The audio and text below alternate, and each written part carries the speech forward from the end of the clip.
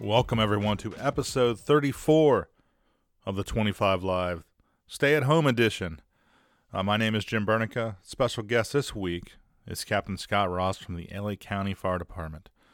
Now, Scott is a peer support coordinator, is actually a paid position through them. That's kind of a new thing. But what interests me is they've been doing this peer support stuff there since 1986. So we're talking 33 plus years this department has had a peer support team. So there was a lot of lessons learned throughout all those years, good stuff and bad stuff. The other thing that Captain Scott Ross does is he gets deployed all over the place through the IFF. And if there's a major incident, especially out there on the West Coast, a lot of times the IFF will send Scott out there and he will just run support and help everything out of that department. So he's been to Vegas. He's been to San Bernardino. He was in Prescott. I mean, if you could think of a major incident in the last few years, he's probably been there. So I was fortunate enough to have him on my podcast, and can't thank him enough. But here he is right now, Captain Scott Ross, LA County Peer Support Coordinator. All right, on to this week's episode of the 25 Live. My special guest today is coming all the way from the West Coast, Captain Scott Ross from LA County Fire Department. Welcome to the show, Scott. How's it going? Good morning. How are you? I'm well. All right, it's already lunchtime here. It's still morning for you, but yeah. Nice. I appreciate you being on here. You've been the peer support coordinator for LA County for how long now? Actually, I just was put in the position about a little over a year ago as a full-time coordinator. I've been with our peer team for about 18 years. Nice. And what kind of struck me as impressive was this peer team's been around for over 33 years at this point. Yeah. I don't know another team that's been around for that long. I mean, I'm not saying there isn't, but I don't know of them. So I kind of figured within this 33 years that your peer team has learned an awful lot of stuff, a lot of good, probably even some bad too. And I thought that you can really enlighten my listeners because a lot of us are either don't have peer support teams or just starting to try out or trying to set them up, or we've had our teams, but they're only a couple years into it. So I think just your experience with that could help them out an absolute ton. Yeah, absolutely. Anything I can do to help with that. I've actually been an instructor with the International Association of Firefighters, teaching the peer support model that they've come up with in the last couple of years. So really, in the last couple of years, I've seen it nationally. I've seen this trend of peer teams growing within the fire service, which is just absolutely outstanding. Nice. Now, your team started back in 1986. It was the Cerritos air disaster. You know, just looking that up online, it's pretty crazy. A small plane collided with an airliner. They killed 67 people from both planes, but then they landed and it killed 15 more people on the ground. Yeah. So coming from that is when you guys realized we need to do something for our members. This is a pretty traumatic scene. Yeah, I actually was not even hired at that point. I've got 28 years with the fire department, and but I was in the area working for an ambulance company at the time, and we actually were responded as an ambulance crew to the scene. So I had kind of firsthand account of that, and the devastation that was on the ground was pretty heavy. Nice. And from there, you guys decided, all right, well, we need to do something. We need to take care of our members. We need to have them, somebody to talk to. I mean, you're on the cutting edge of all this stuff when we started. And I know you came on a little bit after this to LA County, but when you got on, were they already talking like in drill school about peer support, about mental health at all? No. When I first started my career in the fire service, it was anything but what we see now as peer support. Pretty much suck it up, kind of deal with it. All the things that we would see, we just kind of stuffed it down. Never really dealt with the heavy stuff that we saw. And everything was a little different back in the day. when I first started. Excuse me. Um, it was that tough, tough guy mentality. You could, you're supposed to just handle it, deal with it, and move on. Sure. Was there a particular time or incident in which that started going away? Can you put your finger on a point in time, or did it just slowly but surely erode to where this was you can actually talk about it, or is it even still a stigma there in your department? Well, it certainly has changed, um, dramatically so in the last couple of years. Even within our department, even though we've had a peer team as long as we've had, it wasn't the cool thing to be a part of. And it had its ups and downs, hit bumps in the road. Wasn't really, and more so just on a reactionary state. If a big incident were to happen, then they would say call the CISM team, get a critical incident stress management team out, and again, it was one of those things that it had to evolve. A lot of changes were made over the years to where it is now, but there's always been something in place, and there was really good members early on, right after the Cerritos Air disaster. And it's interesting. I actually talked with kind of one of the founders at the LA County Fire Department, Deputy Chief Mel Holkinson, was someone that envisioned this. He saw the need after the Cerritos Air disaster, and it just by chance, it was only a month or so ago that I was talking with him, and really got a history lesson back, in the day, where this really started. It was really tough. Again, through administration, management, no one was really on board with this. It was kind of known as the hug squad, if you will. And people, were a little leery of even getting involved. But again, it's evolved now to where it's taken off nationally and really, really is kind of setting the tone for behavioral health in the fire service. I think the fact that your department has recognized you as a full-time position, like this is your job, we're paying you for that, kind of tells you where they're at now. And I know getting to that point, I'm sure was really tough to get there. But during those early days, you said the department wasn't on board. Was a union on board too, or was this just something you guys were just kind of doing on your own? Again, going back to Chief Holkinson, in the conversation that I had with him, he said nobody was on board. The department wasn't on board. He had to navigate a lot of waters with that. The union, labor wasn't on board. A lot of kickback from them as well. And then things, I don't know exactly. You talk about pinpointing a date and time when things started to change. I think truly, and I have to attest to the people that came before me within our department to get it going off the ground. Chief Mel Holkinson, when I first started, Claudio Medina was a captain on our job who was in charge of the program and did an outstanding job moving it forward. He then retired and again had that ebb and flow. wasn't always the best, and we had certain individuals running the program.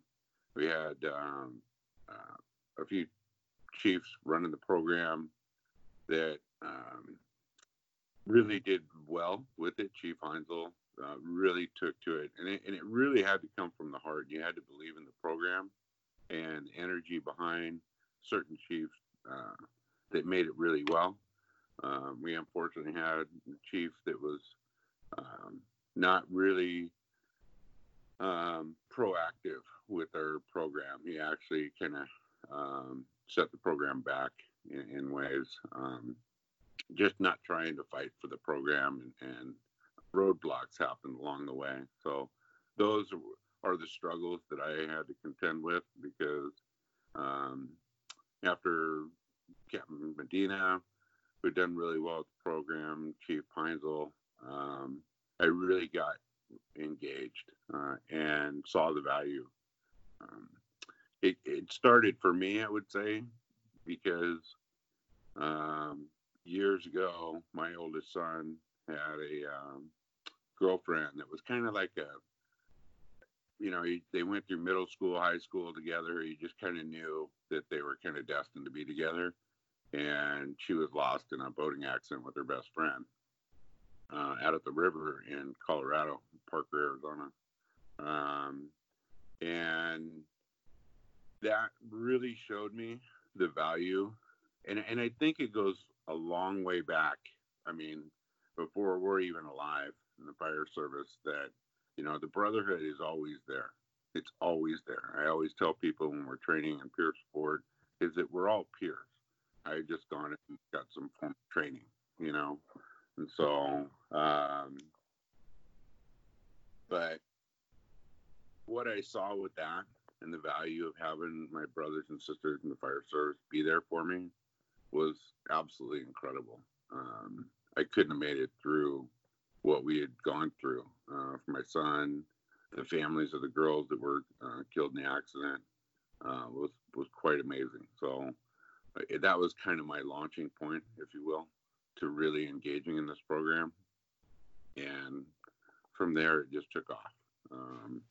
There's been a lot of ups and downs, a lot of roadblocks, a lot of headaches.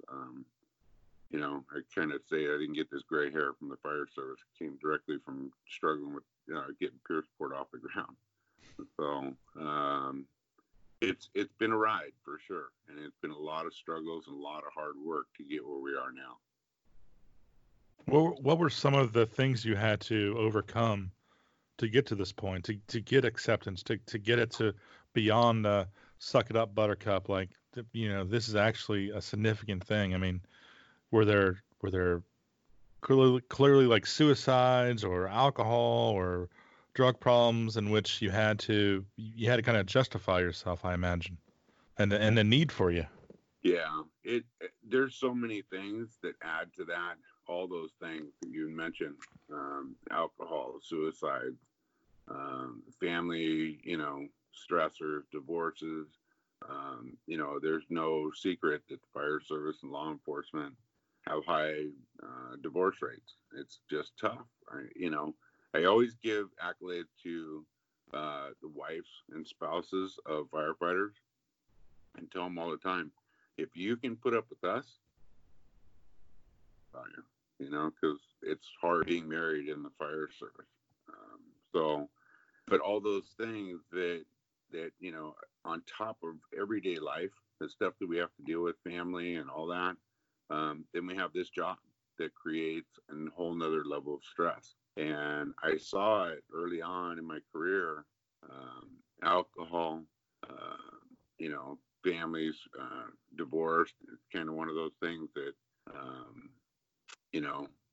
I sat down with an engineer one day early on in my career, and he was looking at the department roster when I was with another department in the beginning of my career, and it was almost 80% of our department was, divorced or had been through a divorce at one point or another. So it was struggles.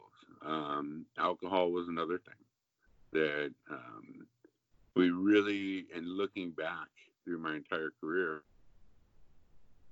what we were doing, that we were basically, guy come in after a long night of drinking or whatever, we would just put him in the back or let him go sleep it off, and we would cover for him. We would, it was basically enabling, and we weren't really doing him any favors because those times became many, and the alcohol became problems. So we're starting to see a trend in that now. And the very positive thing within our department now is that because we've got peer support so kind of ingrained within our department and resource, and now it's kind of known that it's not punitive. If you need help and you need to seek treatment, you're not in trouble with the department, but we got to be proactive. And we've been able to get a lot of guys help through recovery centers and other things like that. So it's worked really well for us. I think another key to that is just that it's confidential. Yes. That if you're getting help, a lot of times, especially if not on an extended stay, nobody has to know. No. You can do this, and nobody else will be clueless. They'll be clueless to that fact, and you'll be able to get the help you need and not be judged. Because I know that's a lot of the fear of people, is being judged and being that pussy, for lack of a better reference. Yeah. It's hard. I mean, we're fixers, right? We fix everything. We go out on everyone's worst day, even from the very mild to the real heavy stuff. That's ingrained in our brain every day that we roll out through those doors and jump on the engine. We go fix the problem, and the last person that will ever, admit that needs help is ourselves, because we can fix it. That's just what has been, taught to us over and over and over throughout the years of our career, is that we know how to fix it. When it comes to things like alcohol and other things, we struggle with that. And there's some parameters to that too, as well, is that thought of being punitive, that it's, we're going to get in trouble. We don't want people to know our business. So that confidentiality that we speak of is absolutely the backbone of the peer support program. You have to have your people be very understanding that it only takes one person.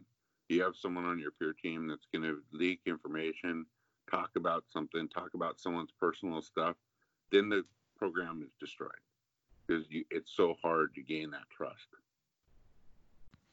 Nice. Now, for your academies, have you started to include kind of a peer support presentation to all those kids that are going through kind of your rookie school before they actually get on the department? Yeah, we've really kind of made leaps and bounds with that, from one end of the spectrum to the other. From the recruit that we talk about, it's been one of the things that we start right out of the fire academy. When they get started in the training tower, we embed peer support. They have a meeting with our peer support folks, our mental health professionals, and just kind of reduce the stigma, normalize it, if you will. This is just a part of the fire service. Behavioral health is a key component. It's just one of those things that is a very normal part of our program. All the way to the other side is that we have our retirees. And we've really gotten a good program started with our retirees that are now, once someone is getting close to retirement, we assign a retiree peer to that member that's going to retire, walk them through the last couple months and into the first year of retirement. It's a big change to do 30 plus years, whatever. This is all you know. And then one day, just all of a sudden, you're not with fire service anymore. No, I know one of my assistant chiefs told me before that when our guys and gals leave the job, we leave them broken. So what you're saying there, having that retiree peer, I think that would help out a lot, actually. Yeah, it's gone a long way. We've heard it over the last so many years, is that, and I still run into people that now that have said their first year of retirement was really hard to make those adjustments. Wives of retirees, it's like, that guy's home like every day. It's like, yeah, I know. Well, yeah, where's my break at, right? Right, yeah. So it's been really, really helpful. Guys have connected to that, and the retiree peers are doing an outstanding job with our department. And I imagine if anything significant happens, you can call them right back in and bring them into the fold. I mean, that's what I know we ended up doing. Yeah, absolutely. We utilize them. I've used some of our retiree peers out on deployments. It's kind of nice because when you call and ask their availability, well, guess what? They're retired. So, yeah, they're available. That's awesome. So have you also seen it going back to the other side, going to the kids, the recruits? Like, is there a more of just an openness of talking about this, about that firehouse kitchen table um, that was there, that's now there, that wasn't there for the predecessors? Yeah, it's really hard when you first, and I've gone with quite a few of our peers to talk to the recruits in the tower. Um, it's having the instructors in the room doesn't work. We really can't, with all respect, we ask, all instructors, anyone involved with their training academy, the recruit captains, uh, this is a conversation that's being had by our peers with the recruit. And even when we get them in a room with no one else from training, it's still hard to break that, yes, sir, yes, sir. It's like, okay, relax. We've actually gotten to the point to where now um, having an old guy like me come in and talk to them, they're still in that respect mode and, are attentive and trying to get them to relax. That's why I wear this shirt. This is kind of my duty shirt. I don't wear my bugles and, the day uniform because of that. I don't want rank to be a thing in the room. But even that said, we are kind of moving more toward having our younger peers in the firefighter ranks be the ones that go and talk to the guys in the recruit class, because they can break them down, just tell them, hey, this is what's going on, this is how it is, we're going to talk peer to peer, and we're here for you to get through a real hard time. The next 6 months of training is going to be really hard with your families and all the strain that you're going to go through. We just went through it. So it's worked out really well. But again, trying to get those young recruits to kind of sit back and relax for just a moment while the peer support team comes in and talks to them is still always a challenge. Do you have there in LA County? Do you have a like spousal night before the training starts? Yeah, we have a family day where the families come in, and that's kind of a way that we break it up. At times, we have the recruits go into another room. We'll have the younger firefighter peer go in and talk with them, and we'll stay with the families. We'll talk about what the tower is going to be like. We kind of walk them through all that. We have mental health professionals that come to that family day as well. And it's just a piece of the information that comes across. They get so much information that day. And we're just a small piece of it. But it's gone really well just to let the families know that we are thinking of their behavioral health through all this as well. I think not only probably about their behavioral health, but just the fact that, like, hey, if you notice this with your spouse during the academy or on the job, and like the drinking becomes excessive, or these other signs and symptoms, like, you need to recognize that this happens with us and make sure that your firefighter gets help. Absolutely. A big part of it is just resourcing them. They get a whole lot of information. We just kind of try to be there as a familiar face, let them know a little bit about what the program is and that there is resources. We give them handout information as far as who they can contact for behavioral health, our peer support team. So once they have all that, it does go a long way with knowing that, down the road, they can make a phone call. Nice. Now, you mentioned a while back, you mentioned going on deployments. And I know you've gone on an awful lot of different deployments, whether, my gosh, a lot of big incidents that I get to see in Ohio that's all around the world, you go to, whether it's, San Bernardino, whether it's Prescott, just all over the place. What are some of, again, the good and bad, what you've seen when you've shown up at these places after a major traumatic incident? Well, I tell you again, and I've been very fortunate to be able to be of service through the IFF. You always say, 28 years on the job doing fire department, fire captain. I've been through all the ranks, paramedic, engineer. It's an amazing job. Uh, and then, but this is just kind of icing on the cake to be able to turn and actually be of service to our fellow firefighters, brothers and sisters out there that have gone through some of the, most horrific stuff. I feel very honored, very humbled to be able to go out and be of service and help. Um, but there's always um, a kind of sense of like, well, wait a minute, we're good. We got it. Why do we have people coming in here to help us? The big thing is that if you look at just a handful of the stuff that have gone on, the El Paso shooting at the Walmart in Texas, Las Vegas, the Harvest incident, UCC College shooting up in Oregon, line of duty deaths. We had one in our own backyard with Long Beach Fire Department, and I'll get to that in a second. But it's just sometimes becomes overwhelming for a department. They may have peer teams, and we've had all kinds of ranges of it. Peer teams that are established to just getting off the ground or have nothing at all. And it's still one of those things that,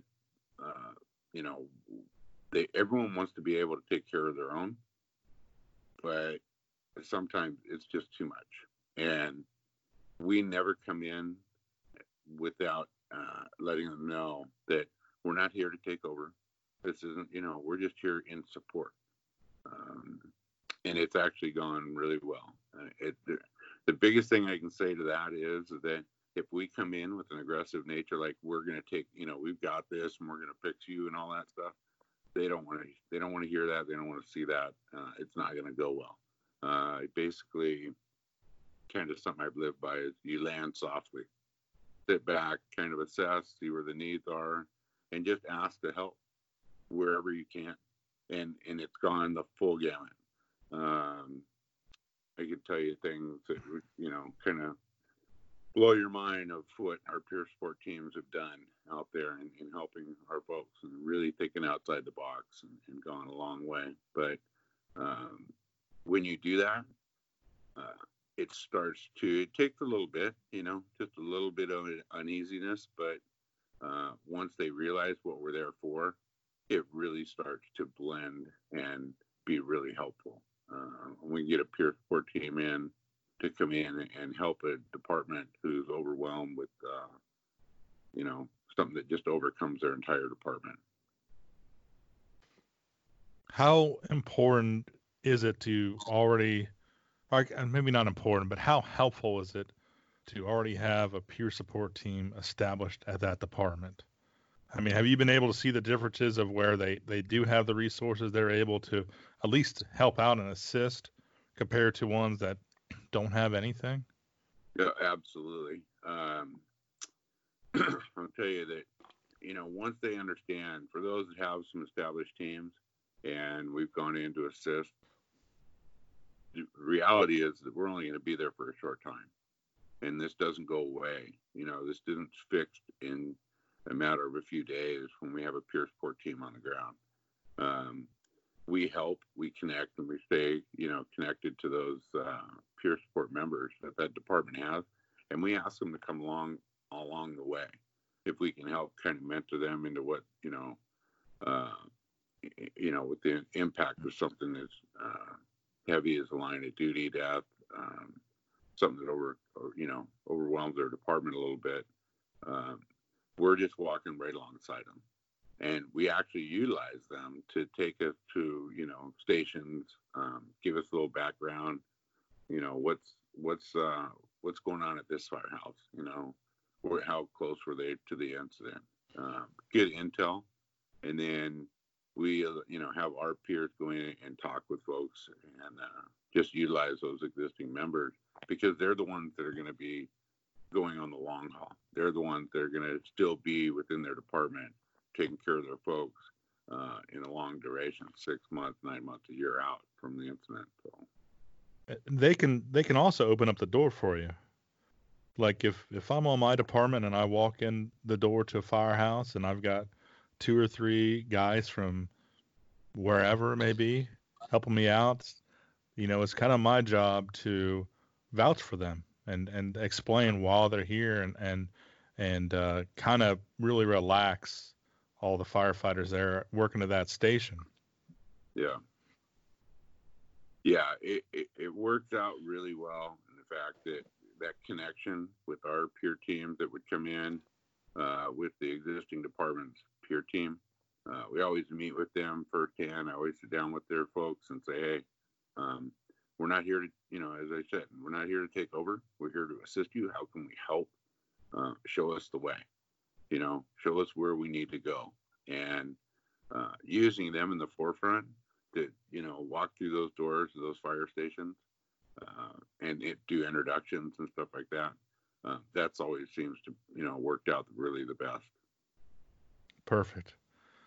Is there any other pointers? Again, lessons learned, whether it's on these deployments or just on your department that you think would be helpful to those departments that may have a team or are just starting a team?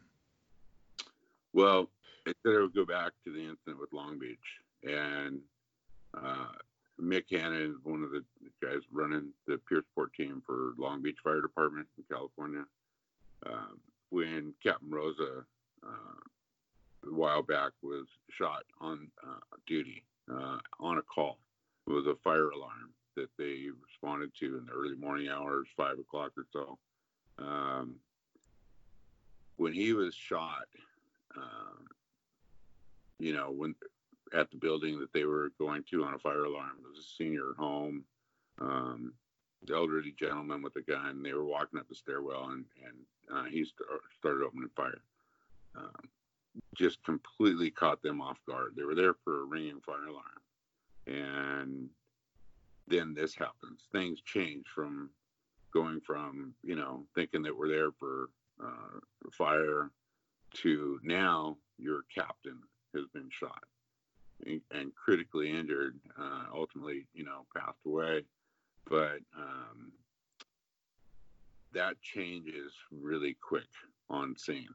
And then for the size of Long Beach, which is about 20, can't remember exactly, it was 22 stations, something like that, fairly nice sized department, with a peer team that is established.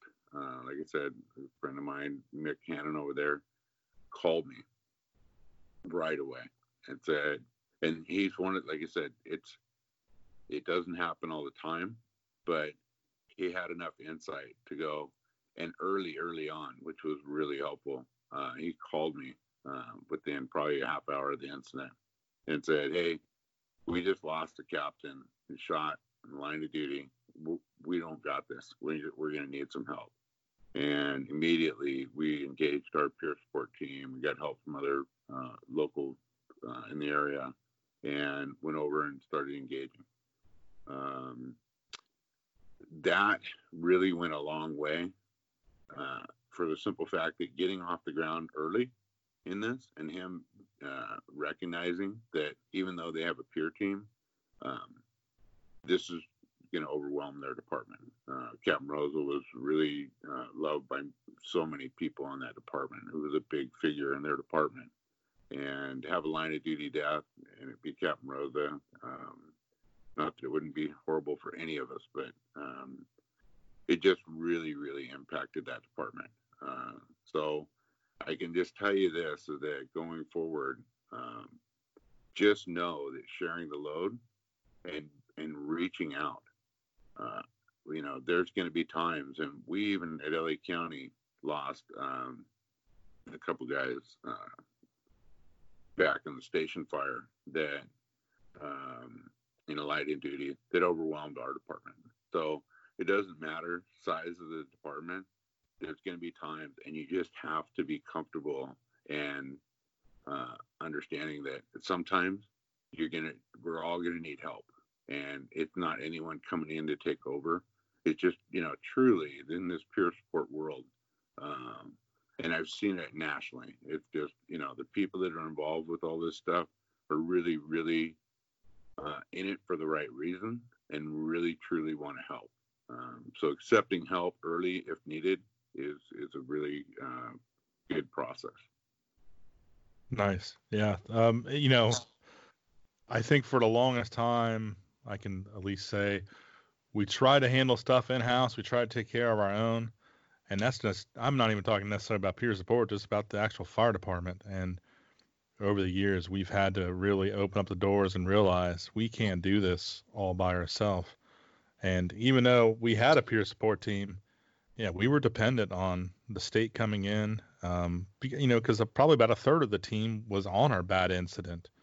So they couldn't really help. So we were blessed to have the IFF come in and OAPFF come in. And as you were in El Paso, we had guys from FDNY coming in and helping us out because it was this exact same day. I'm sure you recall. So, yeah. And it's, it was actually just a great resource to have. And everything you said was accurate for how it was handled. We're not here to take over. We're just here to support and help out. Absolutely. Yeah. Yeah. I mean, you have to look at what's going on in this day and time right now. Unprecedented, overwhelming. It's not just one department. It's every department across the nation right now. And what we've got going on right now in Southern California, I was on conference calls all day yesterday, but it's been really valuable. We talked with all the peer leads within from Santa Barbara down to Orange County. Yesterday was one of the conference calls, and just sharing the information. What's best practices? What are you guys doing? How can we better serve and help our members within our department? That informational sharing stuff has been invaluable because we all have great ideas. No one's got all the answers, and if we can share and take care of each other, it's showing itself in a big way right now through all that we're going through. Perfect. All right. And I just want to take a second to say, if you don't have a peer support team already established, what are you waiting for? The IFF has a program, and there's also other programs out there that use very similar materials, but have your department ready, because it's not a matter of if something happens or your members need help. It's just a matter of when. I'm sure you concur with that. Absolutely. There's so much to be gained from it. It was interesting. I heard a member from the IFF, one of the directors, say, and I've seen it nationally with all the trainings that we've been able to go do to departments that are starting up peer support teams. I don't think that there's a fire chief or administration out there that really wants to be in that position to say, behavioral health, no, we're not really into that. We're not going to do that for our guys.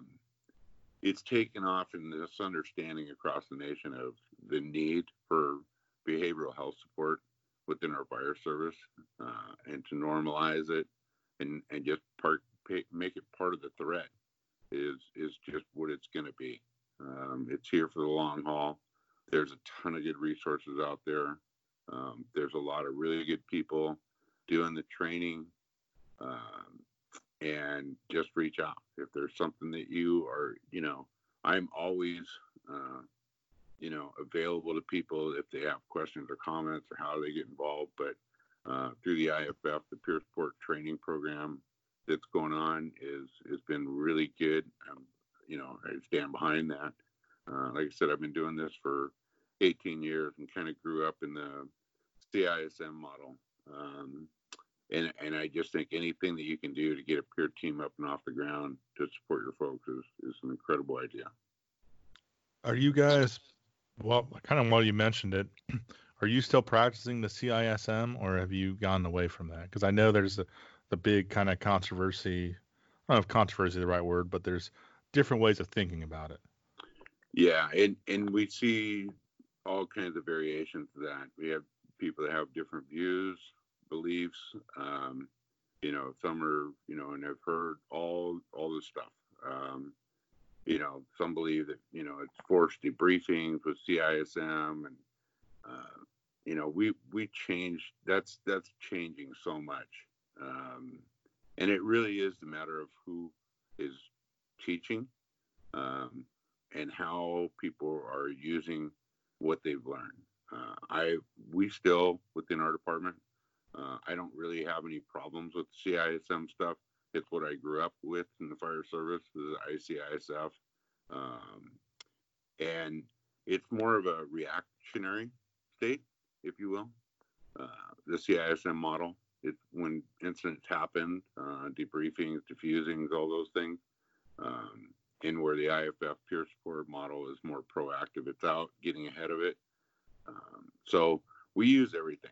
I truly believe that it's in the carpenter, if you will, and not the tools. You learn all you can and use the models that are available to you. But you really have to look at who your carpenter is, who's using the tools that's provided. And it's really critical to kind of vet your teams out and who's going to be on your team. If they're overbearing, they talk too much and all that, probably not the best person for the job. Someone that's got to come with their heart leading the way and able to listen, and really take in what that member has going on and resource them and find out how can we help you get to where you need to be. Perfect.